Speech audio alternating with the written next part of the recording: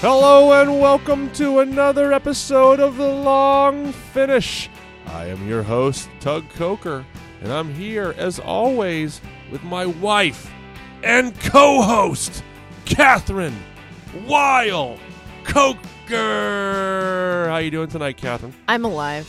I survived. Uh-oh. That bedtime was brutal tonight. Getting right into that, huh? Well, you know, just what else can you think about except like, whew, thank God that's over. It's not the coronavirus that's getting you. You know what?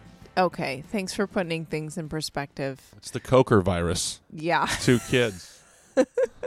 Two kids are trying to get at you. It is a good reminder that these are the problems we're dealing with. Just cranky little ones. Yeah, it was kind of I wouldn't say it was like a terrible night, but it was just annoying. Well, we're just getting into it right now. We're taping this at a later hour here. We're taping it at a later hour because the little one took so long to fall asleep. I tried to put him in there at 6:30. He sort of fell asleep. Then brought him out while you were putting Bo to sleep because he was crying. Put him back in there. Then he was crying again. Changed his clothes because thought he was hot. Cried again. Finally, he's asleep after 8:30. So 2 hours of trying to get to sleep. Anyway, let's drink wine. Yeah, we're drinking some please. wine. We'll get into more of that in a second. Guys, gals, episode 23 of The Long Finish. Thank you to everyone for joining us. Shout out to my parents who have recently been listening to the podcast and have been enjoying it. And they both asked me, independently of each other, how do you make your podcast go national? I said, what? They said, yeah, it's great. How do more people listen to it? I said, well, more people have to listen to it, Mom. You have to tell your friends. Tell people at, Rotary, Lions Club. Whatever clubs you guys are in back in... What is Lions Club? I sort of have an idea about Rotary, but if anyone knows what Lions Club is, could you DM me? Well, I think Lions Club. I actually don't know either. All I know is that, when I was growing up and my dad went to Rotary, he would go to, the morning Rotary, and they had, breakfast there. But there's also, a nighttime Rotary, which was, a little bit more boozy and a little bit more all the cool... the after hours. The cool dads, I think, were all going to the nighttime Rotary. And I think they also went to the Lions Club. I think it's just, another excuse for people to get away from their families. We're going to go Rotary tonight. Oh, sorry, kids. Can't put you to bed. I got to be at Lions Club. So that's what we'll call it. Sometimes Bo will be like, are you going to be here for nighttime? I'm like, nope, got Lions Club. That's what it's going to be. So thank you to everyone who's listening and helping us go national. We're also international. Thank you to the listeners down in Australia, Mitch, Germany, Italy. We appreciate it. See, Mom and Dad, we got listeners all over the place. But if you have an opportunity to rate, review, and subscribe to the show, it would mean a lot to us. We'd love to keep those reviews coming in and lets us know that you're out there and listening to us. We've got a great bottle of wine tonight. We wanted to get into a wine that I feel like is a controversial, not a wine, but a varietal that is sort of polarizing, and that is Chardonnay. So, Catherine, what are we drinking tonight? Tonight, we are drinking a fabulous Chardonnay. Cruse Wine Company Chardonnay. It's all sourced fruit from the Rorick Vineyard in the Sierra foothills of California, vintage 2017. And it's an awesome bottle. The color of the wine is also a deep yellow, and it is slightly cloudy, looks unfiltered, and it's Chardonnay through and through. I'm excited to talk about it. Me too. You hear so many people talk about whether they're into Chardonnay or completely out of Chardonnay. So I'd like to ask you some questions tonight about, we'll get to this in a second, but talking about, why it's such a polarizing grape for a lot of people. Yeah, let's get into it. But let's go ahead and recap this annoying, to use I think it was your word, or did I say that? I think it was you. But yeah, I was feeling it. It could have been me to quote too. myself, an annoying night. And actually, I missed a big portion of it. I was working on something else, and I came home, and I still had to do a little nighttime, and the nighttime lasted forever. So your ranking on tonight was? 5.5. 5.5. I actually would agree with you. I think it's a 5, maybe a 4.5. Yeah, I'm not saying it's the worst night ever. It was just not great, and it was long, and there was a lot of jumping before you got home. I was already tired before you got home. Yeah, I got a text from you that said they're testing me. It was a nice way of putting it. Just no, it was quite. The subtext was "Hurry the hell up." Well, I'm glad you read that because that's exactly what the subtext was. You've been married for a long time when one person can type, they are testing me, and the other one knows. get home. They need an animated emoji, which is just the finger, like point, like get home, like come hither. The come hither animated emoji. But yeah, I agree. I mean, like what? Tonight was annoying. Last night, again, I slept on the couch. It's the thing, every episode is, Tug sleeps on the couch again. Maybe this, relationship's in trouble. No, it's just because our 3-year-old just comes in and... Well, the first half of the night's good. Oh, I know. That's why you and I try to go to bed so early. We're having dinner at 5 p.m., try to be in bed by 9:30, 10. I swear, it's so good. Which I'm a night owl, so going to bed early is very tough for me. I probably still went to bed at 10:30. It's not weird for me. I feel so good. Gosh. But it is like, I know, I see it being... against every fiber of your being. I used to watch like every late night show. Like I would watch, Well, I also Colbert, used to work Kimmel, late. Seth Meyers, I used to Letterman, work, my idol. I used to work late in restaurants, so I would get home so late and then still have energy. And you'd be here doing stuff or watching the shows, catching up, working on audition, whatever. So our life was just so different. And then we'd get up at 8 or 9 in the morning. It was like completely different schedule. There was a point in the 90s and 2000s where you would watch multiple sports centers on ESPN, and those days are so long gone. I haven't seen a sports highlight on a television in years. So probably since last Saturday. I mean, probably 4 honest. days ago. Yeah. Come on. Who are we kidding? Who are we kidding? Anyway, tough night, combining with tough nights because our 2 kids, they just can't get over this lingering cold. It's not coronavirus, you guys. It's not. It's not. But we did have to cancel Toddle Tunes today, the music class. The theme of this episode, annoying. Although I have to say, the best part of my day is when I'm rocking. You come home and you see me. Yeah, that's one. Is that right? No, because I get home first. Okay. The best part of my day is when I'm holding one of them while they're falling asleep and they're just like pressing their body on you and like leaning their head into you and you're just holding them and they're cuddling. Oh, it's the best feeling in the whole world. Oh, it's been a trap though because our youngest one does that all the time and you put him in his crib and he starts to wail. It's just a trap. It's a trap. I'll put him down anyway. Yeah, I know you do. Run out of the room. It's night. And it's night and we head to our bottle of wine. So let's get into it. Let's talk Chardonnay. Chardonnay, love it or hate it. There's a lot of lovers and a lot of haters. When I was designing the Birdie G's menu, that's the newest restaurant in the Rusticanian family, I put a section called I only drink Chardonnay because people exist that only drink Chardonnay. That is just their beverage. And then there are people that will never drink Chardonnay. They hate it. Chardonnay has so many styles. We're going to talk about that. It's hard to believe that you could only drink that or never drink that. But really, it is so polarizing. You're right. So let's talk a little bit about the wine we're having tonight. I know that you recently met in person with the winemaker, and so that's always exciting. We always have been big fans of his wines and his wine labels. That's the whole package that Michael puts together. So why don't you go ahead and give a quick recap on the wine and talk a little bit about the winemaker. Yeah, so this is Michael Cruse. And I did get a chance to taste with him about a week and a half ago. He came down to Santa Monica. He's in Northern California. He has a custom crush facility in Petaluma. He got into the wine game. Well, what I was reading about him was that he got into the wine game because he loved science. That was kind of his intro in. And Science time. And he learned like a lot of things in the wine business by working for other people, including a stint at Sutter Home. I really liked that. But in 2000... You learn how to make the individual bottles that went into your grandma's fridge every night. The Zinfandel. That is a special talent. But he started his own project in 2008 with Ultramarine, and it was a nod to his love for champagne, a sparkling wine that was so cult. It would... Cult because there was almost none made.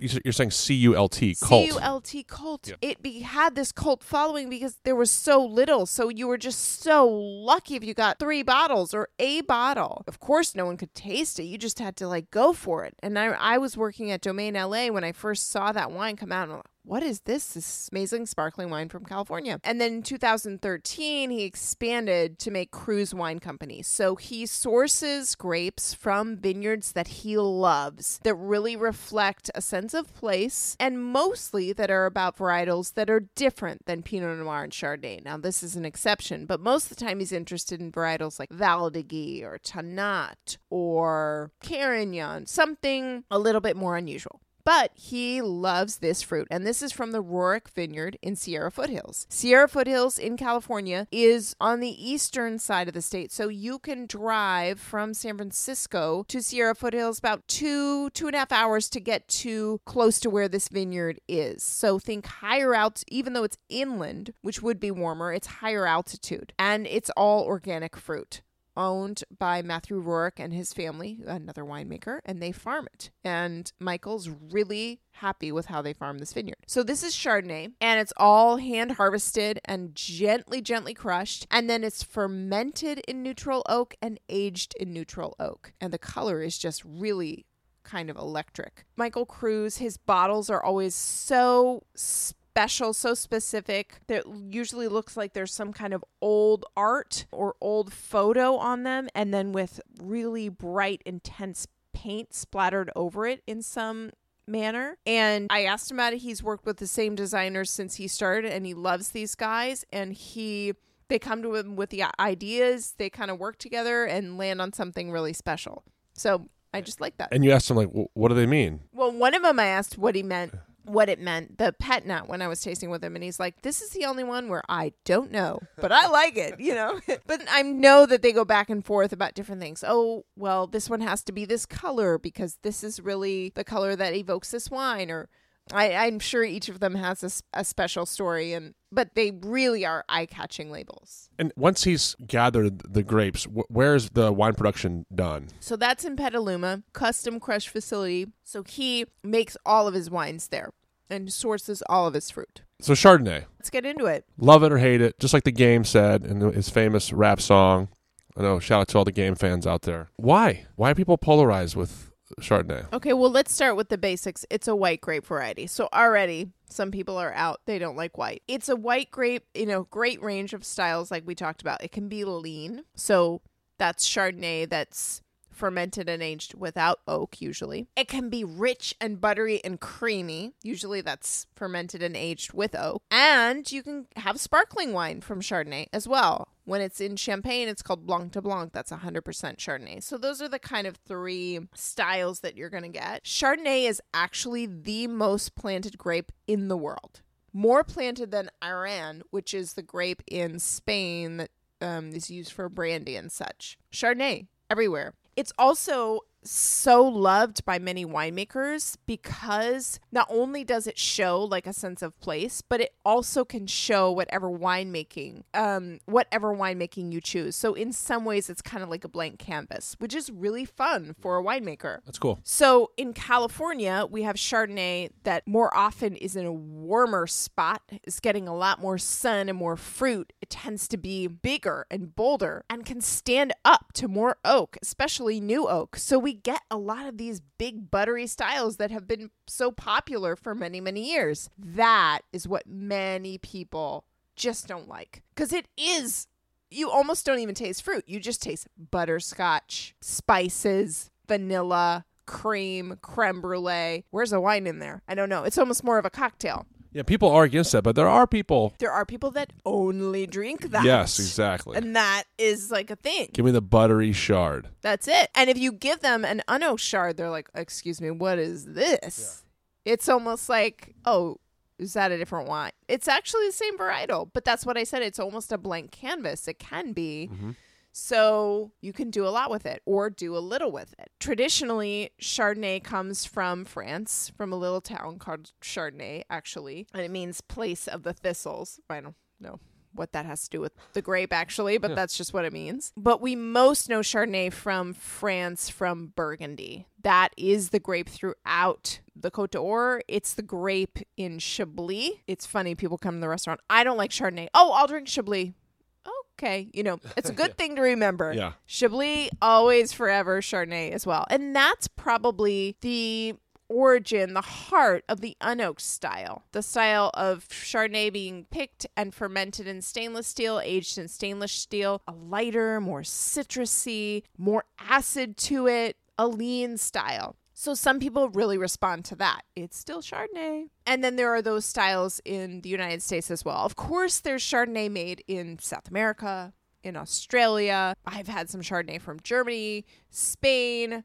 There's Chardonnay in South Africa. It's made almost everywhere because it's got this following, people that love it and winemakers that love it. It's one of the reasons it's so vastly grown across the world because it's relatively easy to grow. It's quite adaptable. It can grow in sunny climates, like I was saying, Central California. It can grow in Spain, and then can grow in cool climates, France, some parts of New Zealand, cooler. So it is adaptable. Now, when it comes to Chardonnay, this from your market, Santa Monica, what's the general response to people drinking Chardonnay at Esther's and Rustic Canyon and other places within the group? Like, typically, what are people looking for with their Chardonnay here? The second I think I know, I'm always fooled. But I try to have a mix because if you just go for one style, you'll be alienating other folks. So we always try to have something that's a little bit of buttery and oaky. Now, this style we're drinking tonight, I said, it was fermented in neutral oak. It's aged in neutral oak. But it's not an oaky, buttery style. It doesn't have that overarching. You still really taste the fruit. So I would call this in the middle. It's in between those two styles. We have a lot of wines a lot of Chardonnays like that someone who likes a buttery oaky and someone who likes a leaner style could kind of come together and drink the same thing at the table. When we first opened Esther's, I remember we went like a little bit more with just leaner Chardonnays. And people kept asking, and then we kind of had to compromise in some degree with a certain couple wines. It's true. And when we opened, we had 2 Chardonnays by the glass. We had one that was more lean, and we had one that was a little bit richer and more buttery. So I always want to have something in the shop for both ends. Now, it may not be as... Do you remember those wines that you opened with? That'll be a test for you one day. Yeah, it would. That's a good test. Yeah. I don't remember off the top of my head. But I will say even the buttery styles that we have, they're not going to quite come up to La Crema.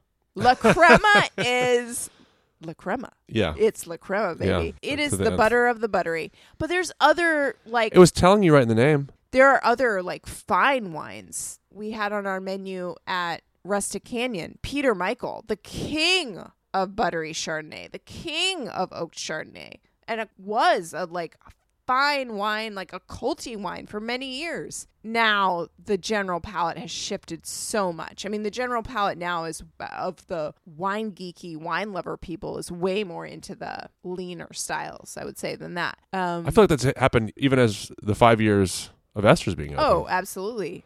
For sure. Very interesting to watch that change. And I'm telling you, no restaurant in the Rustic Canyon group, and probably in all of Los Angeles, nobody can keep Chablis in stock. My goodness. People love Chablis. I don't know if they love the name.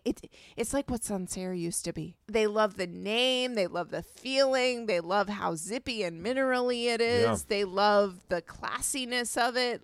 People love Chablis. My goodness. Well, we'll have to do an episode on Chablis then we in should. the future.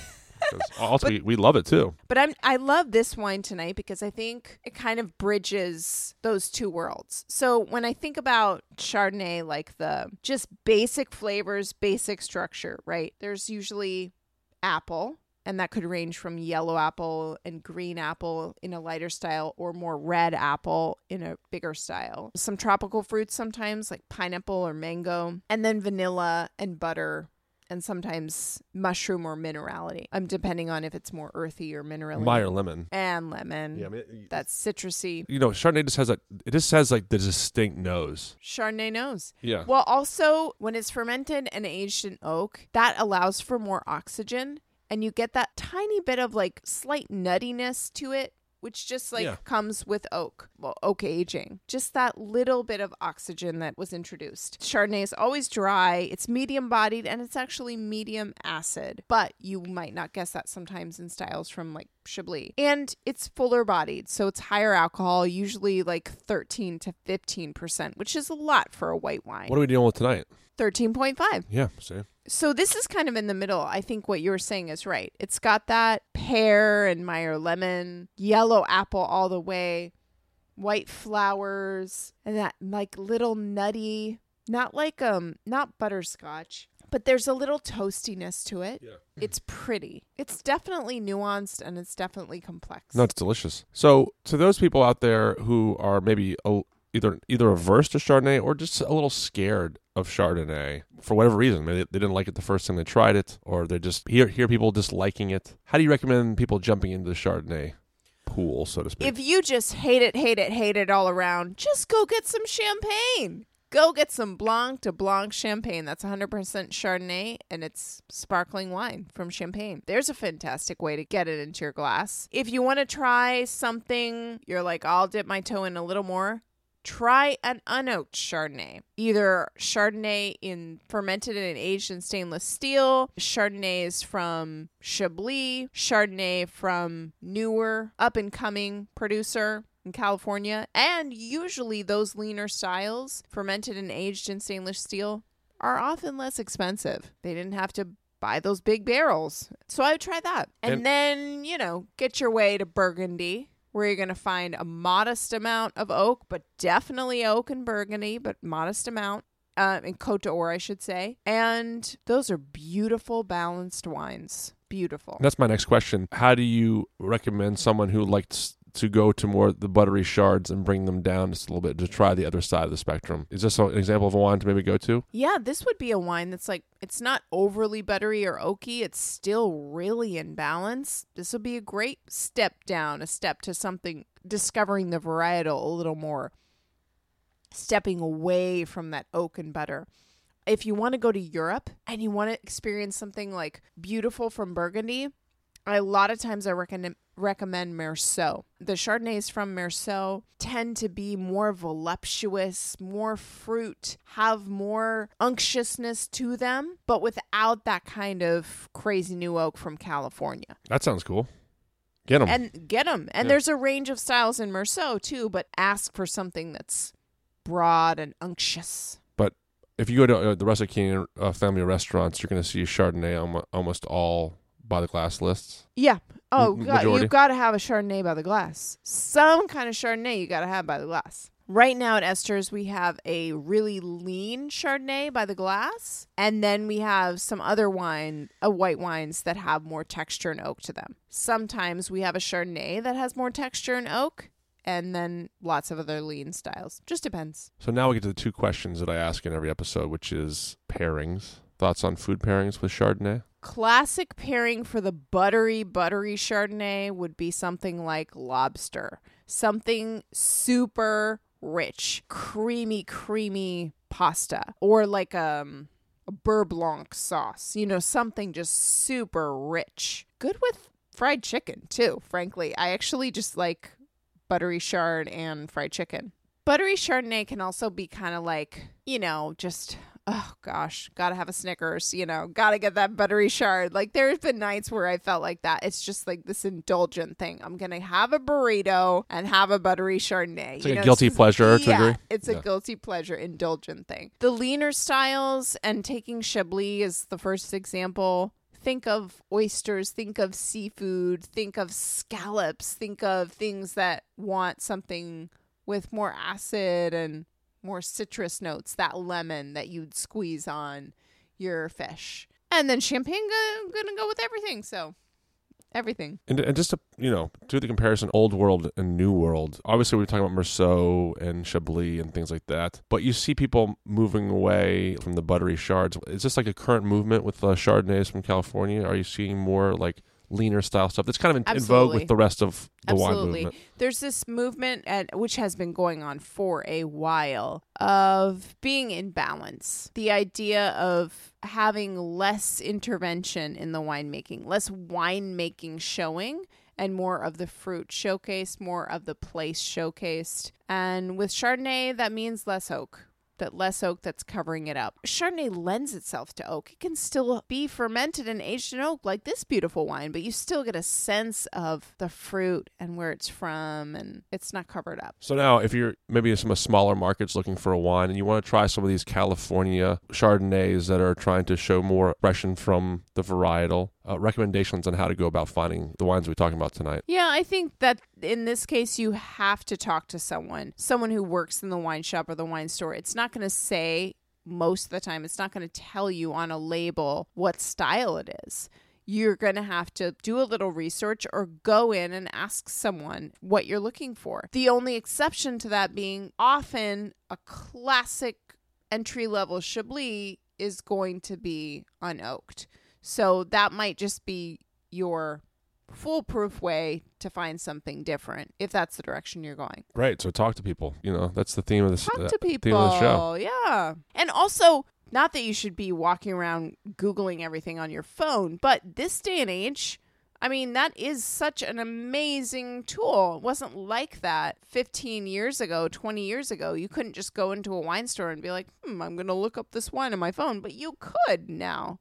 You could actually find what someone else says about it. And so there's really no excuse to not know something. And I did see, years ago we went to Indianapolis, and I did see some Cruse wines in Indianapolis. So I know it is in some moderately sized markets. So, if you're out there, you might be able to find Cruse wines, and you'll recognize the bottle immediately. There really are the beautiful labels and beautiful wines. So try to grab one if you find one. Do it.